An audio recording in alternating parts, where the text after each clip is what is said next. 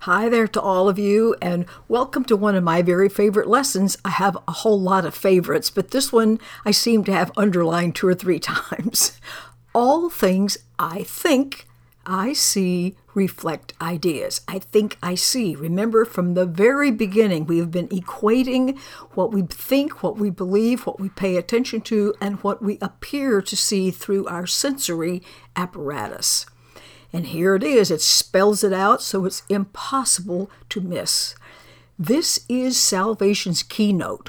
What I see reflects a process in my mind that starts with my idea of what I want. From there, the mind makes up an image of the thing the mind desires, judges valuable, and therefore seeks to find. These images are then projected outward, looked upon, esteemed as real, and guarded as one's own. From insane wishes comes an insane world. From judgment comes a world condemned. Insane wishes are any of those that promote our sense of specialness and being a separate self, unrelated to anything else.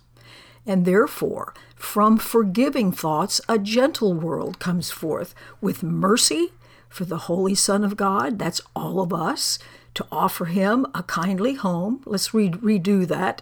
To offer us a kindly home where we can rest a while before we journey on. And we can help our brothers, we can help one another walk ahead with him and find the way to heaven and to God and to love.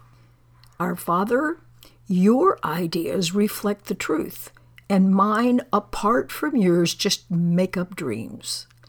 So let me behold what only yours reflect, what only your ideas reflect. For yours and yours alone establish truth.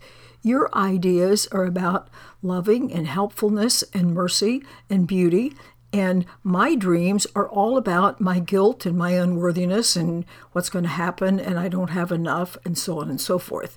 For heaven's sakes, it certainly makes more sense to adopt the ideas that we are always beloved, no matter what is happening at the behavioral level or at the words level.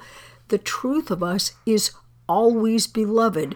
We do not want to ever interpret anything that we see or hear in some other way, and we do, because we're looking at our insane ideas and then we confirm the notion that we're not okay and we're in that closed loop. This is to break that closed loop and to start all over again. And so in the face of what seems proof that you're not okay, claim absolutely that you are loved.